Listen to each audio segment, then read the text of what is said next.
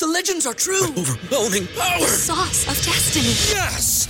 The most legendary sauce has arrived as McDonald's transforms into the anime world of WickDonald's. The greatest flavors unite in all new savory chili McDonald's sauce to make your 10-piece Wick Nuggets, fries, and Sprite ultra-powerful. Unlock manga comics with every meal and sit down for a new anime short every week only at WickDonald's. Ba-da-ba-ba-ba, go! At participating McDonald's for a limited time while supplies last. Brain fog, insomnia, moodiness, weight gain. Maybe you think they're just part of getting older, but MIDI Health understands that for women over 40, they can all connect to menopause. It's at the root of dozens of symptoms we experience, not just hot flashes. MIDI clinicians are menopause experts, offering safe, effective, FDA-approved solutions covered by insurance. 91% of MIDI patients get relief from symptoms within just 2 months. Book your virtual visit today at joinmidi.com.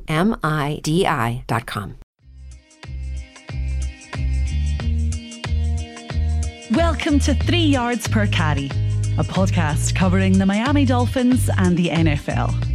Now, here's your hosts, Chris, Alf, and Simon. And we're on. And this is 3 Yards Per Carry. I'm Alfredo Arteaga. Simon Clancy is here. Chris Kaufman is here. And as always, we are brought to you by PrizePicks. Use promo code 5, F-I-V-E. You deposit $100, you get $100 on a one-time rollover, which means it's essentially a free $100. Just do it. Just deposit. You can play the NBA playoffs. It's a lot of fun. They even had props for the draft. I was god-awful on those, although I did hit my Emmanuel Forbes one. Everybody kept thinking that I was crazy for saying that Emmanuel Forbes would go top 20. He did. I did hit that one. So go there. PrizePicks. Use promo code 5, F-I-V-E. $100. You get $100 one-time rollover. Do it. And, of course, BetterEdge.com. Go to BetterEdge.com/5reasons, and you get $20 just for signing up. I think that's a pretty good deal. All you got to do is just sign up, and they hand you $20 to bet. Yeah, do it. Hello, Simon. Hello, Chris. Hello, Alf. Well, something happened over the weekend. I guess it was the draft, right? Fun. Oh, shit, I missed it. Right? I definitely missed it. Okay, I'll start here. They did this thing in Las Vegas last year, and then they do it in Kansas City this year, and they're gonna do it in Detroit next year. Like, Beirut's not available. Like, come on, people. I don't think that. I like Detroit. It's quite a good city when I've been to Detroit. Okay, but let's talk about Kansas City. The aesthetics of that draft wasn't the prettiest thing in the world. No, they've got an amazing bookshop in Kansas City. Like the parking garage is literally is like the spines of books, and it's massive. And the edifice is like literally like all of these books in a row, like it's on a bookshelf. Yeah. That would have looked amazing, but they clearly, it's a great idea, man. Just do it in Miami, on South Beach, or, do it in London. Like who cares? It's the draft. Nobody has to play a game or anything. People could get on planes. Can you imagine though the massive technical thing of getting everybody out to London? And also, I don't reckon there'd be that many people there. I mean, there would be a few, but I don't reckon it. Like Nashville that week was amazing. All those hundreds of thousands of people. They should do it in Green Bay because just literally. Like, it's a great little football town. You don't think that let's say that they put you in charge. Not that they would, Simon, but let's say they put you in charge and they tell you, okay, we have this great idea. The owners are down with it. Roger Goodell wants to do it. We're doing the draft in London. Where would you do it? How would you pull it off? You think you could get 50,000 people there? Oh, yeah, absolutely. You'd probably do it like Trafalgar Square or something like that. Backdrop of the National Art Gallery, Nelson's Column. That look pretty cool. I reckon you get 50,000 people. Yeah, definitely. I mean, if you can sell out Wembley Stadium and Tottenham for Wembley for 90,000 in about 20 minutes, then you could definitely sell out people going to the draft. Although day 3 might be a bit of a stretch. Yeah, I would think so. Yeah, but Kansas City was not looking very good on day 3. There's some good cities to do it. There's some good cities to do it in, though. It should be in New Orleans. New Orleans is a great city. Oh, awesome! Absolutely. You could do it in the French the way that they do it. They did it in Nashville. That would be pretty cool. Not on Bourbon Street though, because that's the shithole. But like some of the other parts of the French Quarter are amazing. Yeah, absolutely. Yeah, you could do it, and you could fit bunch of people there. And like I said, Miami should get one of these. Like, we have plenty of places to do it. I think South Beach would be awesome. South Beach, you had that massive boulevard. You had the entire beach. Think about it. You could put the stage on the beach. Like, Chicago, how fun is that? Chicago would be great. Awesome. You could do it in the square where the bean is. That looked pretty amazing. Yeah, where was the place where Obama gave his victory speech? Yeah, that was it. The park. Place? Yeah, I can't think what the park's called, but is it called Battery Park, maybe, or is that in New York? Something like that. There's a listener of ours somewhere in Chicago saying, "Look at these idiots not knowing the name of our park." That's where the bean is, though. That leads on to that park. So, yeah. No, plenty of places to do it. They're going to do it in Detroit next year. I will not take a plane, although I'm being invited to go for next year. You know, Detroit. For some reason, I imagine Detroit just looks like one of those cities that you see in, like, very post-apocalyptic, setting where all the buildings have been, like, overgrown with vines and growth and stuff like that. Like, that's Detroit to me. I don't know why, but that's the city. I liked it. I liked it when I went there. I thought it was pretty nice, actually. I mean, I haven't been in downtown or anything, but Chris, free first class tickets, okay? Because I'm not gonna make you sit in coach because it's from Tampa. I believe it's like 5 hours to Detroit. Do I have that right? I think I do. From Tampa, can't be 5 hours. Sure, it must only be about an hour and a half. Nah. What, from Tampa to Detroit? No, it's a flight, man. That's definitely a flight, but it's not 5 hours. Is it? No. You know what? It's got to be. It's got to be like 4.5 at least. From Tampa to Detroit. I'm gonna book a flight right now on American Airlines from Tampa to Detroit. It can't be 4.5 hours. It's only 5 hours to go from LA to Louisiana. Well, there's one way to find out. Okay.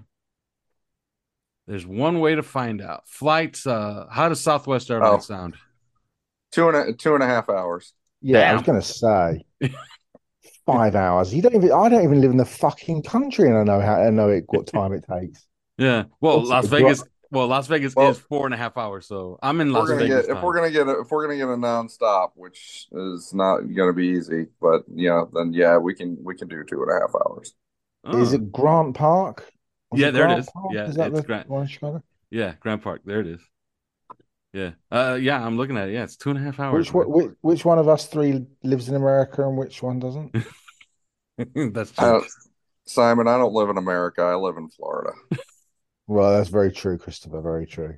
Yeah, we're like our different. I've been to your city, Chris, and I followed that car around with you. I know. To be fair, with the time game over here. With the time change, it's 6 hours and 50 minutes. For what? I could walk to Detroit from Tampa in 6 hours, 50 minutes. You two are drunk. Well, I'm talking about remember, they're in Central Time. We do this weird thing in this country, Simon, where we have different time zones for like three parts of the country. So, like, if you leave here at 6 a.m., you're gonna arrive there like 6 hours and 50 minutes later if you look at your watch and you adjust it. Even so. Well, as we said, the draft happened, and then pick 20th of the 20th pick of the what am I saying? It's the 51st pick of the entire draft, the 20th pick of the second round. It was Cam Smith, and a lot of people, freaked out. To start here, I graded these cornerbacks. I had 7 guys that I thought were first round talents. I had it as Witherspoon, Banks, Porter, Gonzalez, DJ Turner, then Cam Smith, and Forbes. So on my board, on my unofficial board, by the way, on my board, the Detroit Lions are winning the next 5 Super Bowls, okay? Because they managed to pick every single guy I liked, all right? But on my board, they essentially just passed on DJ Turner, and I'm not going to complain about them passing on my CB5 because they took CB6. I like the player. I like the fit going forward. And if you assume that Nick Needham, and he is coming off of an Achilles injury, if you assume that he's probably not going to help you this year, Cam Smith will. I like the fit for the team going forward. Your thoughts, Simon? Yeah, I mean, I've always liked the player. I think he's a really good player. I've always thought he was a good player. I've kind of calmed down a little bit from when it happened, just in terms of no quibble from me whatsoever about the caliber of the player, and I'll get into why in a sec. More about the positional. Apart from the defensive line, I think the secondary is the most secure, has a good amount of players in. But obviously we saw what happened last season in terms of, when players went down, players got hurt. We lost Byron, we lost X for a few games. Trill got injured, Needham got injured, and it became a real mash unit. So, there is certainly a context there that having Cam Smith really helps. And it does. And I think actually he'll play significantly more. I think the argument for me was that, there were greater positions of need. Darnell Washington was on the board. Now Washington obviously falls another 30, 35 picks because of the knee injuries or the knee issues that kind of raised their head at the combine.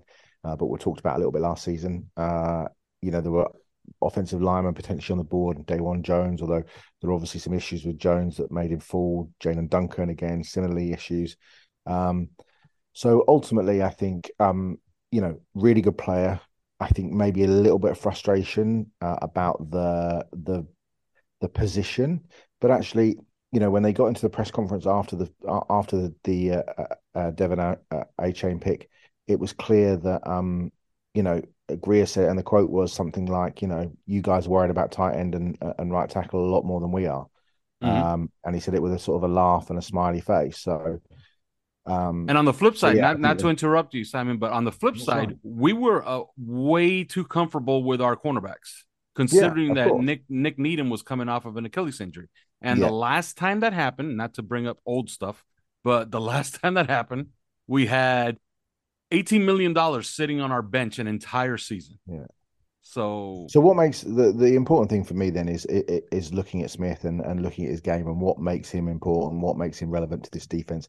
What makes him, not going to be the same, for example, as Noah Igbinoghene, who actually had fairly similar athletic profiles.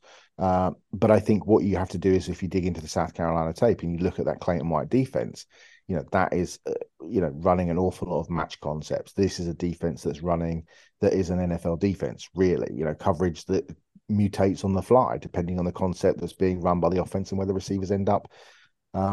On the field, and it's extremely difficult to run. It's extremely difficult to play, and it's a lot of. And you watch it, and I talked to somebody last night at South Carolina about it, and they were saying, look, it's a lot of sort of nods and winks and head taps and those kind of old Aaron Rodgers tapping himself on the backside to signify routes, and it's those sorts of things. And it takes an awful lot of mental and physical ability. And to me, playing cornerback in the NFL is mostly mental, actually. I think it's so intellectually challenging because of everything that's going on. And I think that's the reason why Noah struggles so much, is that it's just too intellectually taxing for him. Not to say he's thick, he's clearly not. But it's just one of those things where either you get it or you don't. And there are so many match coverages being run that it tests in the NFL, that it just tests your mental acumen all the time. But actually, this is where Cam Smith absolutely excels. He is a savant at match coverage, and you only have to watch the tape. He knows where to be when, he knows where to be when. First of all, he arrives in all the right places at all the right times. He never gives up big plays. He rolls in and out of his breaks like a receiver. He's incredibly patient. And he, even with the release action that he's getting, he's very, very patient, and that is really important. He gets a bit grabby, and I made that point in OnlyFins, and Chris said, well, actually, the modern game is, it's very grabby anyway, and it's true. And it was one of the issues I had with Sauce Gardner last year. He was very grabby, and Cam gets a bit grabby, but he knows where to find the football, and I think that's why he's going to be a high level starter. So I have absolutely no problem with the player. My concern was we still had a massive hole at tight end and right tackle.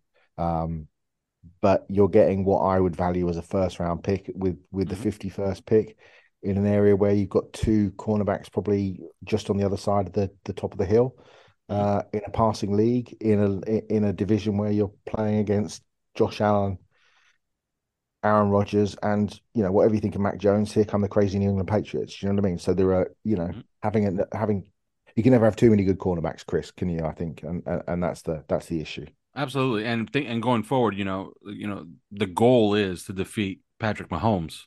and possibly Justin Herbert or Joe Burrow. It's a bunch of quarterbacks. Like, you got to defeat them with pass coverage. Chris, Cam Smith. It's sort of to me, it highlights it's like good GMing meets bad GMing, because this is where those two kind of collide, because taking a Cam Smith ahead of when you expect Xavier Howard is going to come off the real downslope of his career, if he's not already there.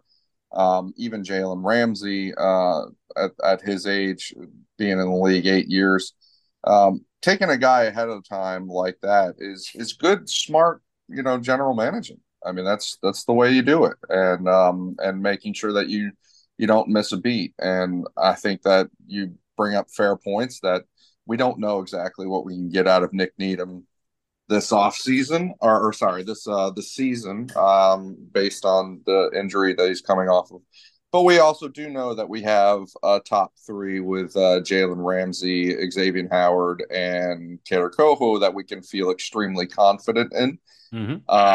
And because of those three, if those three were to stay healthy, then tally up the snaps that Cam Smith gets in his rookie year, and you may very well be looking at another situation which we just came off of, which was where Channing Tindall never played, Eric Ezukanma never played, and it's exactly what Simon said not to do heading into this day two, which is get guys that aren't going to play. And so I think that this is Cam Smith in many ways. You say that's smart general managing, planning ahead, but it collides with bad general managing, because heading into this draft, we had glaring weaknesses heading into it, glaring needs, things that are just irresponsible to ignore. And so where I see that press conference, and I see, Chris Grier give a laugh and a giggle when he says that you guys think there's more issue at offensive line and tight end than we do. I hope he'll be laughing when he gets fired, because he has put himself in a situation to possibly reap what he sows if we're sitting at the end of next season with this great roster and all these high expectations, and we go nowhere because Teron Armstead gets predictably injured for a very large portion of the season, as we've all been saying, he does pretty much every year. If Austin Jackson is the slapdick that we know he is, if Liam Eichenberg is the left guard for the entire year, or there's Austin, let me apologize for my co-host. No, I'm not apologizing. If you're listening to this show, we love you, buddy. Okay, your man. I'll be at camp. We don't love him either. I'll see you working out. Your man is collecting quite a bit of money to play a game poorly, and please please give me that opportunity to play the game poorly. And collect that much money for it. I would appreciate that. So no, I think that if we fast forward to the end of the next year, and we've got this situation where Austin Jackson played how we all thought he was going to play, and Liam Eichenberg played how we all think he's probably going to play, and Teron Armstead does what we all think he probably is going to do, which is get hurt. And then Tua Tagovailoa, who is an injury-prone quarterback. I don't think there's any denying reality there. If he's sitting behind this offensive line and he's taking more injuries and not healthy and not able to win us games, and we're not in the playoffs, or we're an early exit in the playoffs, and all these high expectations just come crashing down, then we're going to look back at this and we're going to say, you really entered the year with that situation the way it was, and giggled at us and said, well, y'all are more worried about it than we are. I think that there's it's very Pollyanna-ish, and I think that there could be consequences if it goes a certain way. Now, hopefully, season will not go that way. The season, we get rid of the ball fast. We get it in the hands of these speedy playmakers. Tua never has to hold the ball longer than 2 seconds, all that kind of thing. Our defense never allows a point. Well, right. Hopefully it all goes the way that it could go. And it very much could go that way. But if it doesn't, then there will be hard questions to be answered. And I'm not sure that they're really prepared to answer them. So I think that, yes, it was a good general manager move, just taking in isolation. You say Cam Smith, that's a good player. I agree with you guys that he's a strong player. He's lengthy, he's fast, he's very athletic, he's very instinctive, and plays smart football. But it was a good, move met upon a series of missteps leading up to it. That makes it all the more questionable. So that's how I view it. Like I said, in isolation, I think it's a fair move. It's a good move. I think that what they did in the third round, it probably, and we'll talk about, was more, it hit on some things for us a little bit better. And I guess we'll get into that. Yeah, and with the 84th pick, and I think we'll move off of Cam Smith here, we're going to have plenty of time to talk about him because he'll be on the field in about, I'm guessing, 2 weeks. Yeah, do I have that right? I think I'm looking at my schedule. Yes, he'll be on the field in 2 weeks. So I got to see him in action in about 2 weeks on our practice field against other rookies, but we'll get to see him. Round 3, the 21st pick of the third round and the 84th pick overall, De'Von Achane. And I think this is a consequential pick because I think it helps the two best players on the offense besides our quarterback, but Tyreek Hill and Jalen Waddle. If De'Von Achane can't hold linebackers on play action, I don't know who can. And in a pass pattern, he won't have linebackers cheating toward the hash to try to take away our digs from Tyreek Hill and Jalen Waddle. So I think that this draft pick, I think it's a home run in two senses. First of all, he's a good player. Second of all, I think he helps your two best playmakers on offense immensely. So I love the pick. Your thoughts, Simon? Yeah, I mean, we liked him beforehand. We talked about Cam Smith and Miami's interest in Cam Smith. We talked about it on Only Fins 6 weeks ago, and we were all through the week and certainly the last 72 hours up to the draft, we were talking about how Achane would, there was a lot of interest. It was the name we kept hearing. I think Joe Schad actually spoke to him, and I think his name is pronounced De'Von Achane, so A-H-H Chain, so Achane. But yeah, he's an electric playmaker, and you can do so many things with him. You can line him up 1 back, 2 back. He's run short yardage. He runs routes as a slot receiver. You can get him, in jet motion and give him the ball. He's got legit 4.2 speed. He's tough. He's thick. People talk about he's 188 pounds, which he is. He runs much bigger than that, and he is thick below the waist. He has got a really big bubble, big thighs. He's powerful. He doesn't go down on contact. Certainly not first contact anyway. He fights for extra yardage. He falls forwards. He's got good hands. I actually watched 5 games of his today because I was just looking for some evidence of his pass blocking skill. And he was that offense. They've got Ainias Smith, who will come out next year, who's a good player, he wears number 0 and plays receiver, some running back, whatever. He's a good player. But Achane is that offense. He was everything that was good about that offense came from him. The offensive line wasn't great, especially after Kenyon Green was drafted last year. But he is just consistent. He just churns out big chunk after big chunk. And in terms of his pass protection, he understands what to do. I'm not saying he's Clinton Portis, but he understands what to do. He's got good eyes. He can see blitzes coming. He's very much a cut blocker, and a very good cut blocker, actually, because he leaves it quite late. He doesn't telegraph exactly what he's going to do. I haven't yet in the 5 games subsequent to him being drafted seen him literally sink his hips and stand somebody up.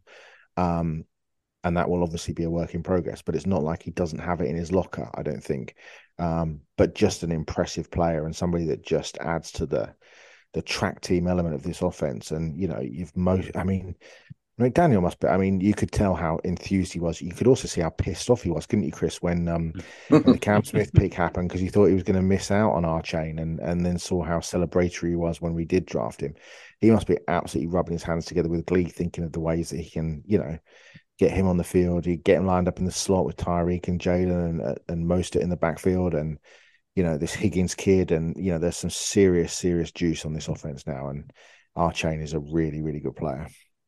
Chris? Yeah, I think that this is where they actually started to address, some of the problems on offense. And I know that I've been very adamant about getting offensive line help, but I think that there's more than one way to skin the cat as far as trying to get some relief on offense for some of the things that we're talking about with players unable to pass protect very well. And I think that Achane does that. I think that a game, it's one thing to have a running game and therefore get your linebackers thinking about it on play action and your defensive ends thinking about it. It's another thing to get the running back to get the run game starring guys that are as speedy as going back to the days of CJ2K. Like with the Tennessee Titans, who, by the way, wasn't that, his dimensions were not significantly different than Devon Achane. He was, slight bit taller and maybe less than 10 pounds heavier when he came out. It's not all that different for people that are worried. That I saw some things going around about, there's just no history of a guy like Devon Achane having success in the NFL, which of course is like, Work Done says hello, Charlie Garner says hello. There are actually a lot of players. And Charlie Garner did it running a 4.6 at the combine. So yeah, I mean, and Napoleon Kaufman and Javid Best. Yeah, we go back and we've got guys who have, and obviously Darren Sproles, Brian Westbrook, frankly, wasn't very much bigger than what you're seeing with Devon and Achane. But anyway, I mean, you're going back and you're seeing the impact that he can have because of his speed, and the impact that obviously Tyreek Hill and Jalen Waddle can have because of their speed, and Raheem Mostert because of his speed. I think it just adds a different element because it's not. There's been a lot of studies about running effectively during the game does not increase your play action performance, right? That's a lot of stat analytic geeks will all go to that and we'll run this study and that. There's a lot of intra game stuff and I think that where that actually has an effect is you don't win it on the field on Sunday and therefore you start to hit play action passes because of that. I think you win it in the film room the week before the game. That's where you really win with that stuff. And when you see the game-breaking ability and the speed of Raheem Mostert and now Devon Achane, and then add that on top of what Miami can do at wide receiver, I think they win in the film room the week of the game. They scare the defenses the ways that they need to be scared. That will actually alleviate some of the pressure onto a Tagovailoa if you can do it right. Now, but the question is, can they actually do it right? Can they? Because we have seen all this year, and we complained about it several times, where it seemed like Mike McDaniel just kept candy dishing the passing game. And if you're going to go ahead and you're going to get Raheem Mostert back, you're going to get Jeff Wilson back, you're going to get Devon Achane in the third round, after convincing, I'm sure Mike McDaniel needed a whole lot of convincing that the third round is a good spot for him, because you could tell how pissed off he was when they didn't take him in the second round. I think that you have to execute that. You have to actually show some commitment to the ground game at some point through the year, or else you're not going to win in the film room the way that you could. So we'll see how they execute on this. but otherwise it is a high impact pick for the offense.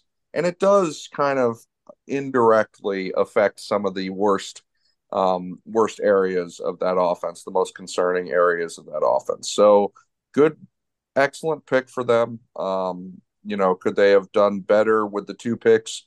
We'll go back and forth. I guess, that's sort of Monday morning quarterbacking. To me, taking Cam Smith with John Michael Schmitz still on the board is still just like, mind explosion. But I think overall that was a really nice pick. I'd give that one an A all day. I'm good with it. Absolutely. And like I said earlier on Twitter, I said this yesterday, if he gets 12 snaps per game, it'll be some of the most consequential 12 snaps per game that any rookie will get in the 3rd round. Watching him on choice routes, because evidently they changed the name of the option route now, because that's what happens in football, especially for analysts and coaches, especially with coaches, because they love to hear themselves talk, and they gotta, what is that you say, Chris? That they gotta sound like if they have the nuclear codes. Oh yeah. They're putting men on the moon.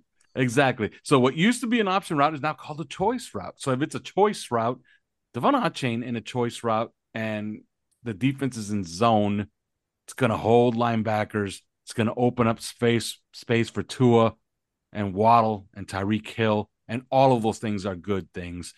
And you get the added bonus that Devon Achane, it's Achane.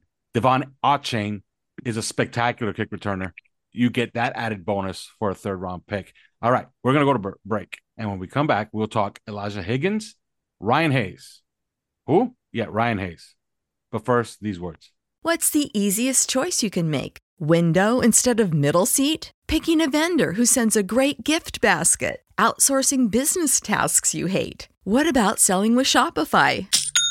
Whether you're selling a little or a lot, Shopify helps you do your thing, however you cha-ching. Shopify is the global commerce platform that helps you sell at every stage of your business. From the launch your online shop stage to the first real-life store stage, all the way to the did we just hit 1 million orders stage. Shopify's there to help you grow. Whether you're selling scented soap or offering outdoor outfits, Shopify helps you sell. Wherever and whatever you're selling, Shopify's got you covered. Sign up for a $1 per month trial period at shopify.com/try. Go to shopify.com/try now to grow your business, no matter what stage you're in. Shopify.com/try. Everybody in your crew identifies as either Big Mac Burger, McNuggets, or McCrispy Sandwich. But you're the Filet-O-Fish Sandwich all day. That crispy fish, that savory tartar sauce, that melty cheese, that pillowy bun. Yeah, you get it.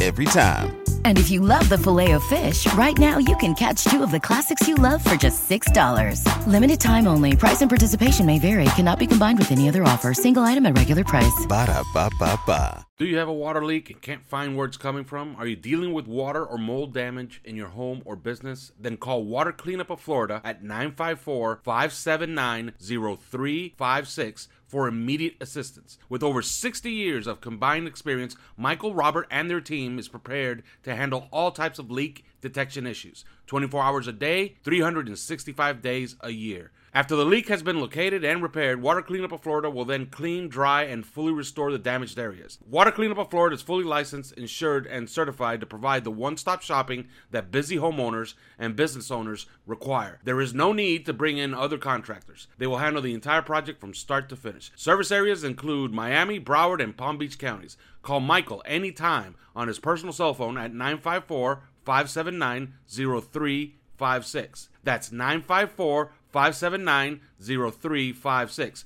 Or visit their website at wcufl.com.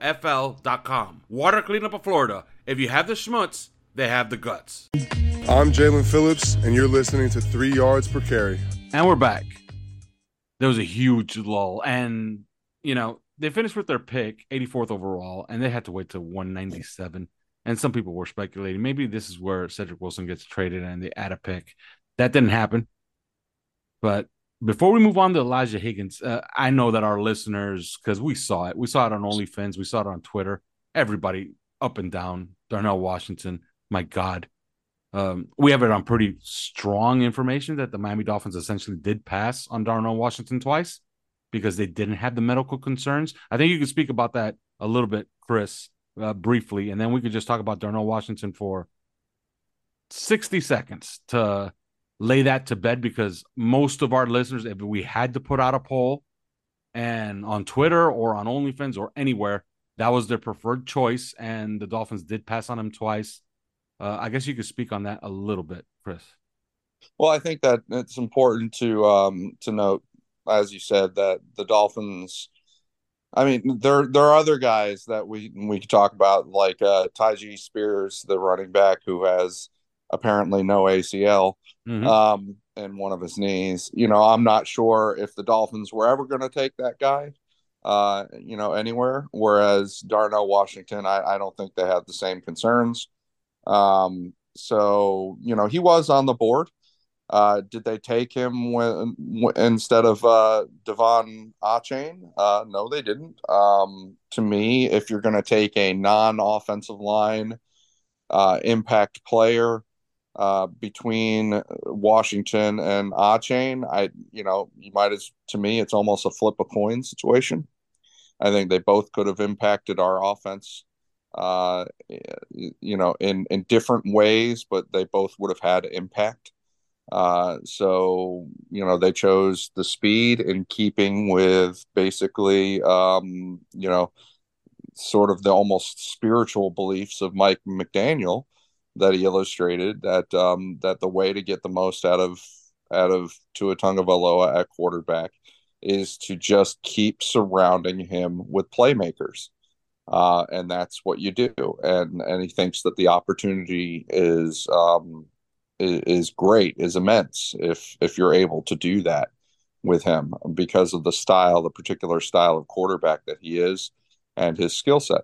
So they chose Achane instead of Washington, and they weren't ever going to really have another crack at Washington because they weren't picking again for another 113 picks or something like that. Mm-hmm. So, but they did pass on him, and that's and we saw him go somewhere else accordingly. Simon, let's lay Darnell Washington to bed. He's a Steeler now, so we'll get to see him. I think it's a really nice fit, by the way, with the Steelers. Pat Freiermuth can be the move tight end. He's a fabulous tight end, by the way. I love watching him play. I think he's a good player. I think Darnell Washington's a perfect fit in Pittsburgh. Simon, you could lay that to bed, and then we could get going on Elijah Higgins. Yeah, very Pittsburgh player. I wish him all the best. That the knees were, Ian Rappaport reported it, the knees were an issue. I talked about it on the podcast, talked about it on social media. Good player. Fingers crossed he has a really good career and doesn't come back to haunt us. Nothing much else to say. All right, so we're moving on. Round 6, the 20th pick in the 6th round, which is 197 overall. When you get to the 6th round, and you see people on Twitter saying, "Oh my God, they took another project." Yeah, well, it's the 6th round, buddy. Don't get too excited. But this was kind of exciting. Elijah Higgins has a spectacular athletic profile. All right, and evidently they're moving him to tight end immediately. So Simon, I guess, get started on Elijah Higgins. Yeah, I think it's indicative of the sorts of things that Mike McDaniel likes, and obviously these things will play out more as we move forwards. But you look at somebody else who obviously Deebo Samuel is the kind of the barometer in many ways. But you look at somebody like Puka Nacua, the receiver in this draft, who does a lot of things that aren't just what a wide receiver does, and he runs the ball out of the backfield, he lines up all over the formation, and I think Mike McDaniel is very much that sort of mad scientist who wants to find players that can do lots of different things from lots of different alignments in lots of different offensive lineups, whether that's 12, 21, whatever the personnel groupings are. And I think Elijah Higgins is perfect. And I think actually if this had been 3 years on and McDaniel had followed the same routine in terms of drafting these sorts of players, I think we'd have identified Elijah Higgins and just said, look, this guy's absolutely stone cold perfect for him. Military family, dad was in the Air Force, 4-star recruit, incredibly highly recruited, turned down Florida and Auburn and Alabama and Ohio State and Ole Miss, and I think he was Stanford's highest recruit in 2019. And I saw a picture of him on Instagram yesterday with his shirt off, and I mean, he's got an NFL body. I mean, straight off the bat, he is. You put on the tape, he is athletic. He's very much a height, weight, speed kind of guy. He could be a serious matchup problem for teams all over the field, actually. And I think that McDaniel will use him as a kind of a hybrid, a sort of a move tight end or a big slot. I think you can line him up all over. I mean, he played mainly out the slot for Stanford, but he certainly played outside. I think he does a really good job. And watching him today, he understands spacing. I think he does a really good job of finding the dead area in zone. I think he understands coverages really well. I think obviously one of the most important, if not the most important thing, is that his yak skills are excellent. He's very good at making people miss after the catch. Now, in terms of blocking, you don't really see too much inline blocking. What you do see is him blocking as a receiver, which is obviously what we would lack from last year with Trent Sherfield having gone, but he does an awful lot of that. I think the thing that I would be concerned about is drops. I think he has more drops than touchdowns over the last 2 seasons. That would be a concern. And I don't necessarily think he always played up to that athletic ability. But I think that if the Dolphins and McDaniel can just find because this is what he was trying to do with Tanner Conner. You're trying to find matchups for a guy who's 6'3", he's 235 pounds, he runs a 4.5. He's a baby, still only 22. I think he could be I think it was a really good pick, a really interesting pick, a really interesting player who could really have an impact, actually. And you get him matched up on safety, backup safeties and nickel corners, and he can just use that athletic ability to win in all sorts of different ways. Absolutely. Chris? This is one of the knock-on effects of having such a strong tight end class this year. I mean, because we could talk about the guys at the top, whether we wanted the Dolphins to take Darnell Washington, Sam Laporta, or Tucker Kraft, somebody like that, one of the tight ends that you could do at the top. But, one of the other effects of this tight end class being so strong is you've got guys slipping through the cracks who are going to be pretty good NFL players. And I think that, I've talked about Cameron Latu of Alabama. I think he was picked up by the San Francisco 49ers. Braden Willis of Oklahoma, coincidentally, also picked up by the San Francisco 49ers, who picked up both of those guys. There's guys that you're gonna forget about, I guess. Lose sight. The NFL are going to lose track of them, lose sight of them through the weekend, and they're going to go low. They're going to be acquirable, and yet they're going to be good players. And I think that Elijah Higgins pretty much is front and center for exactly that.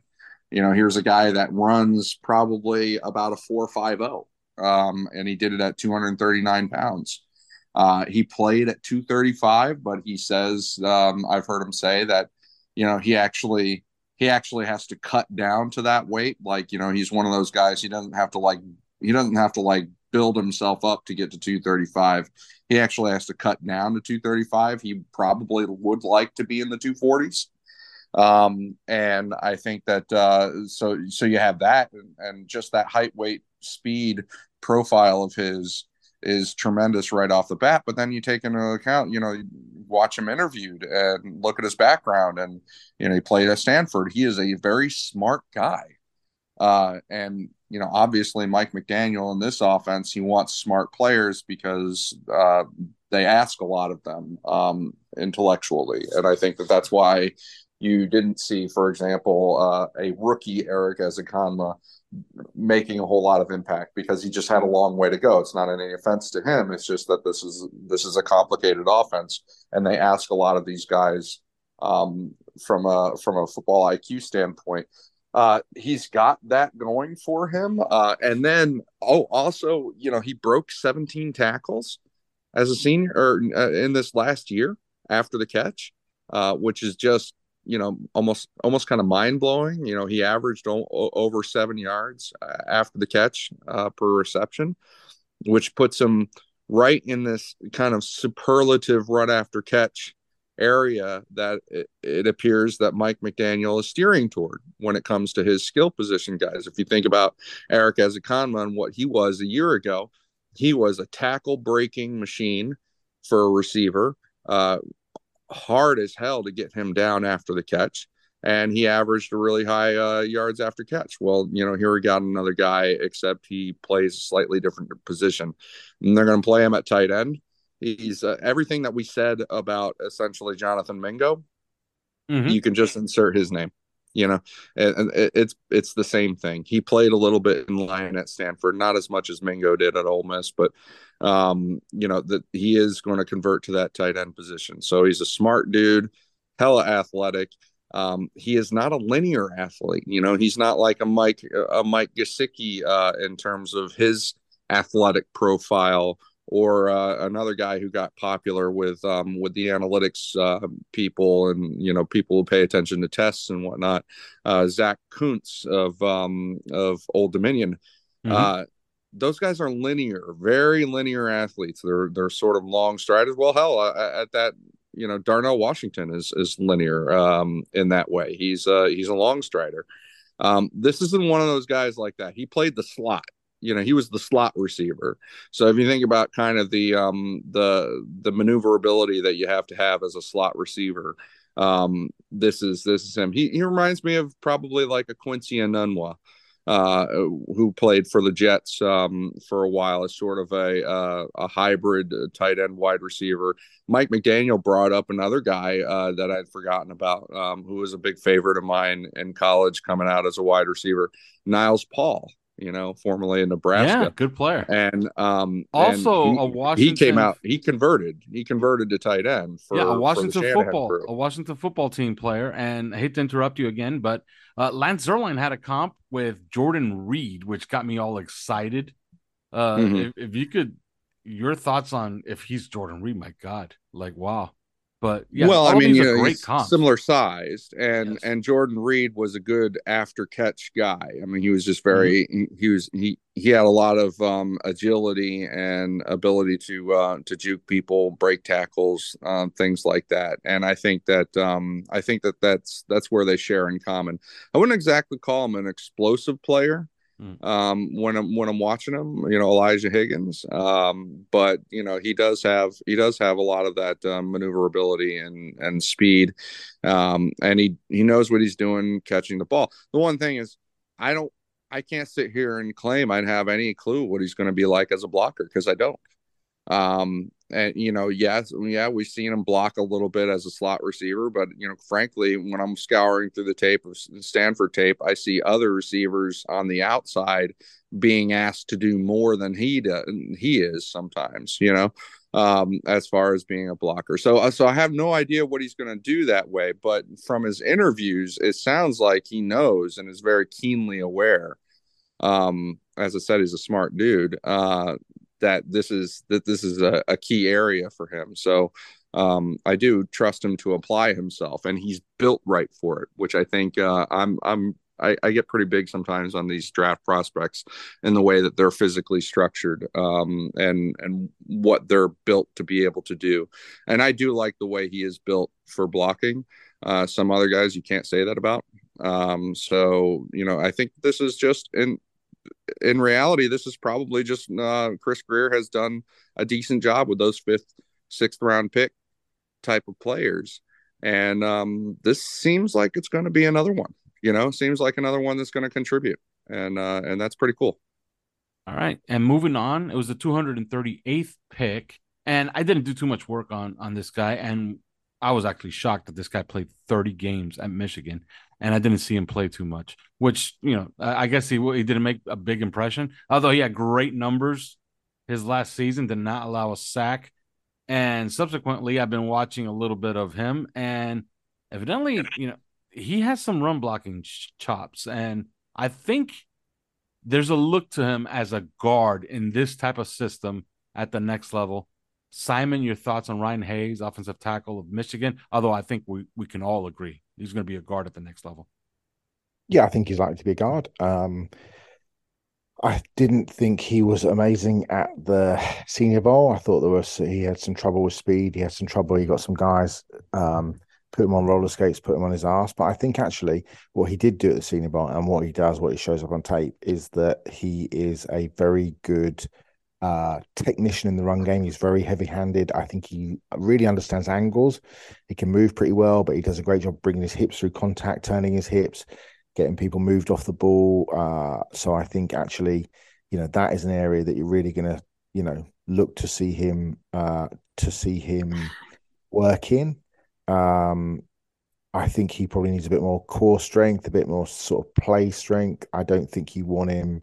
You don't want him on an island. I think he tends to sort of lunge a little bit. He gets a bit out over his skis in terms of his pass protection. His leverage can be a little bit inconsistent, I think. But look, he was a 2-year starter for the Michigan Wolverines.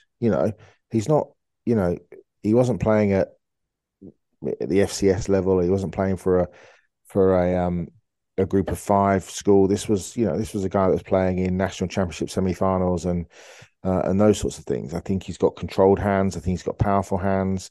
And I thought he did. You go back and look at some of Blake Corum's best runs, and there's Hayes sealing the edge and leading the way. He's a good combo blocker. I thought good size. He's 6'6". He's just under 300 pounds, or measured in just under 300 pounds. He's obviously got short arms.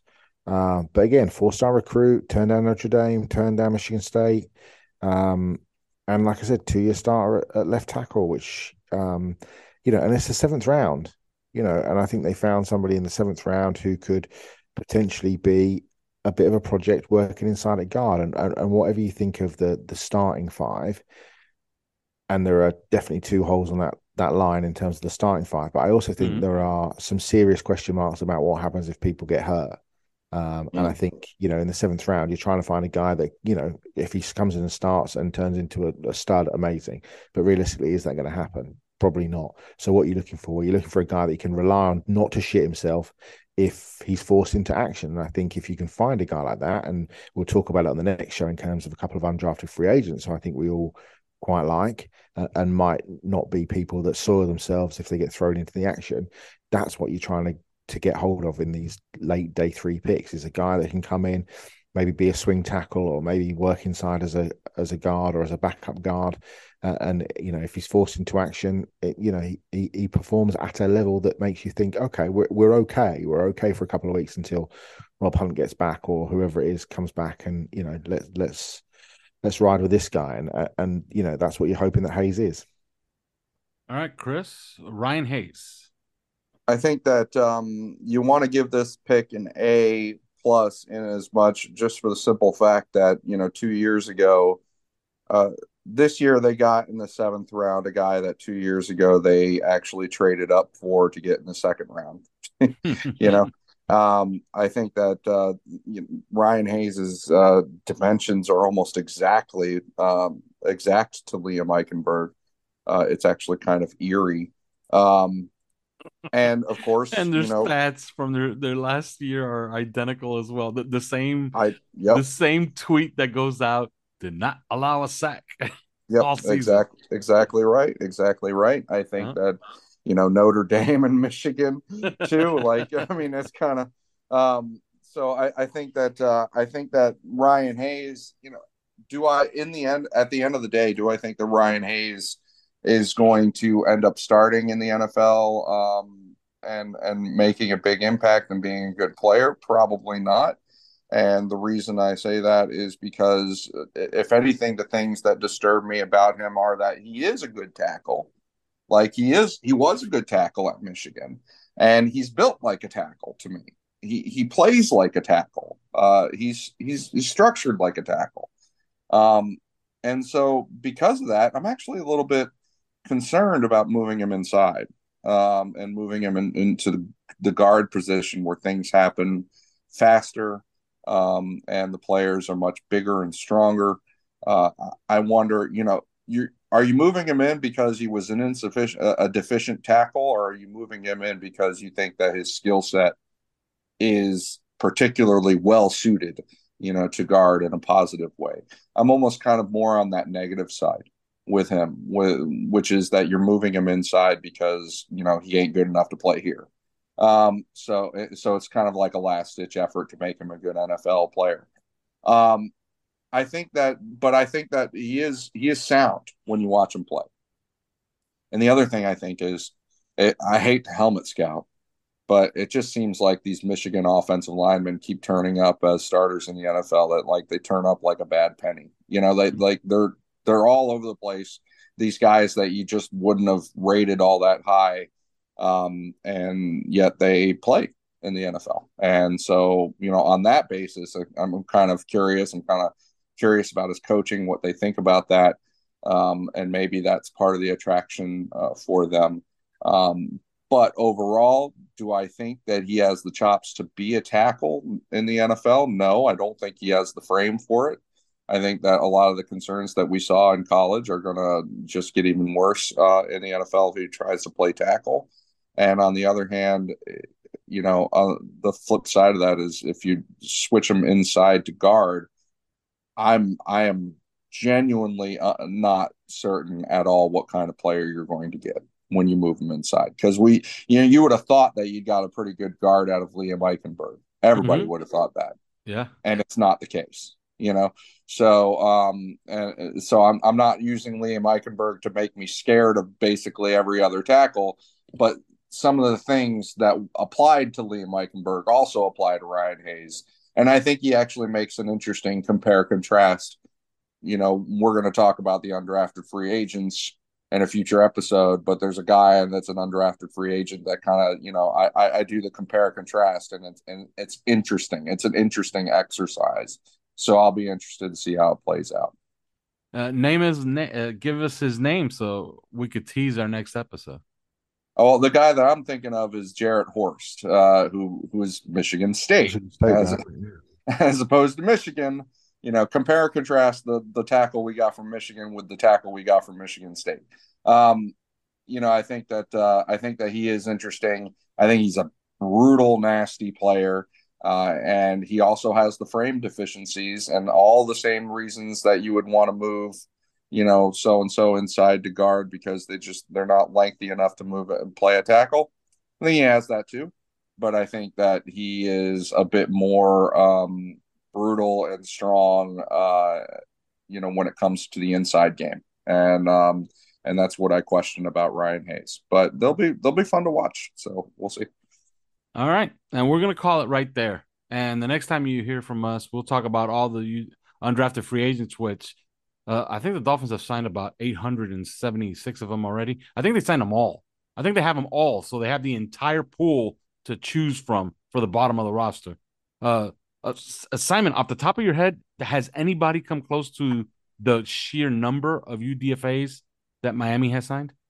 I haven't paid a massively close attention to it, but it does seem like we inked about 18, 19, 20 players yesterday. So it was a pretty rapid, and actually, a lot of sort of really small. You go back and look at guys like Chris Coleman and players like that, kind of slightly off the radar guys, or guys that have been about a couple of different stops. Coleman was at Fresno State, and then but some interesting guys. Chris just mentioned one. The linebackers are interesting. The Vandenberg is an interesting guy. Aubrey Miller is an interesting guy. I was watching a lot of Brandon Pili this afternoon. The running back Chris Brooks is an interesting character. I'm very intrigued by this tight end Julian Hill. So yeah, there's a lot of interesting players there. All right, and we'll talk about it all next week. We'll talk about them all next week. But that's it. There is no more. See you next week. Thanks for listening to 3 Yards Per Carry. You can subscribe via iTunes, on Podbean, or your usual podcast provider.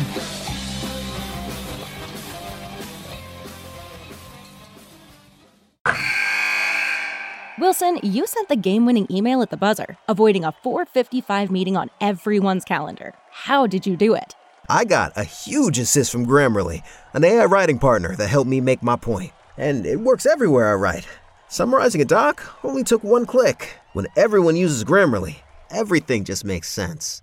Go to Grammarly.com/podcast to download it for free. That's Grammarly.com/podcast.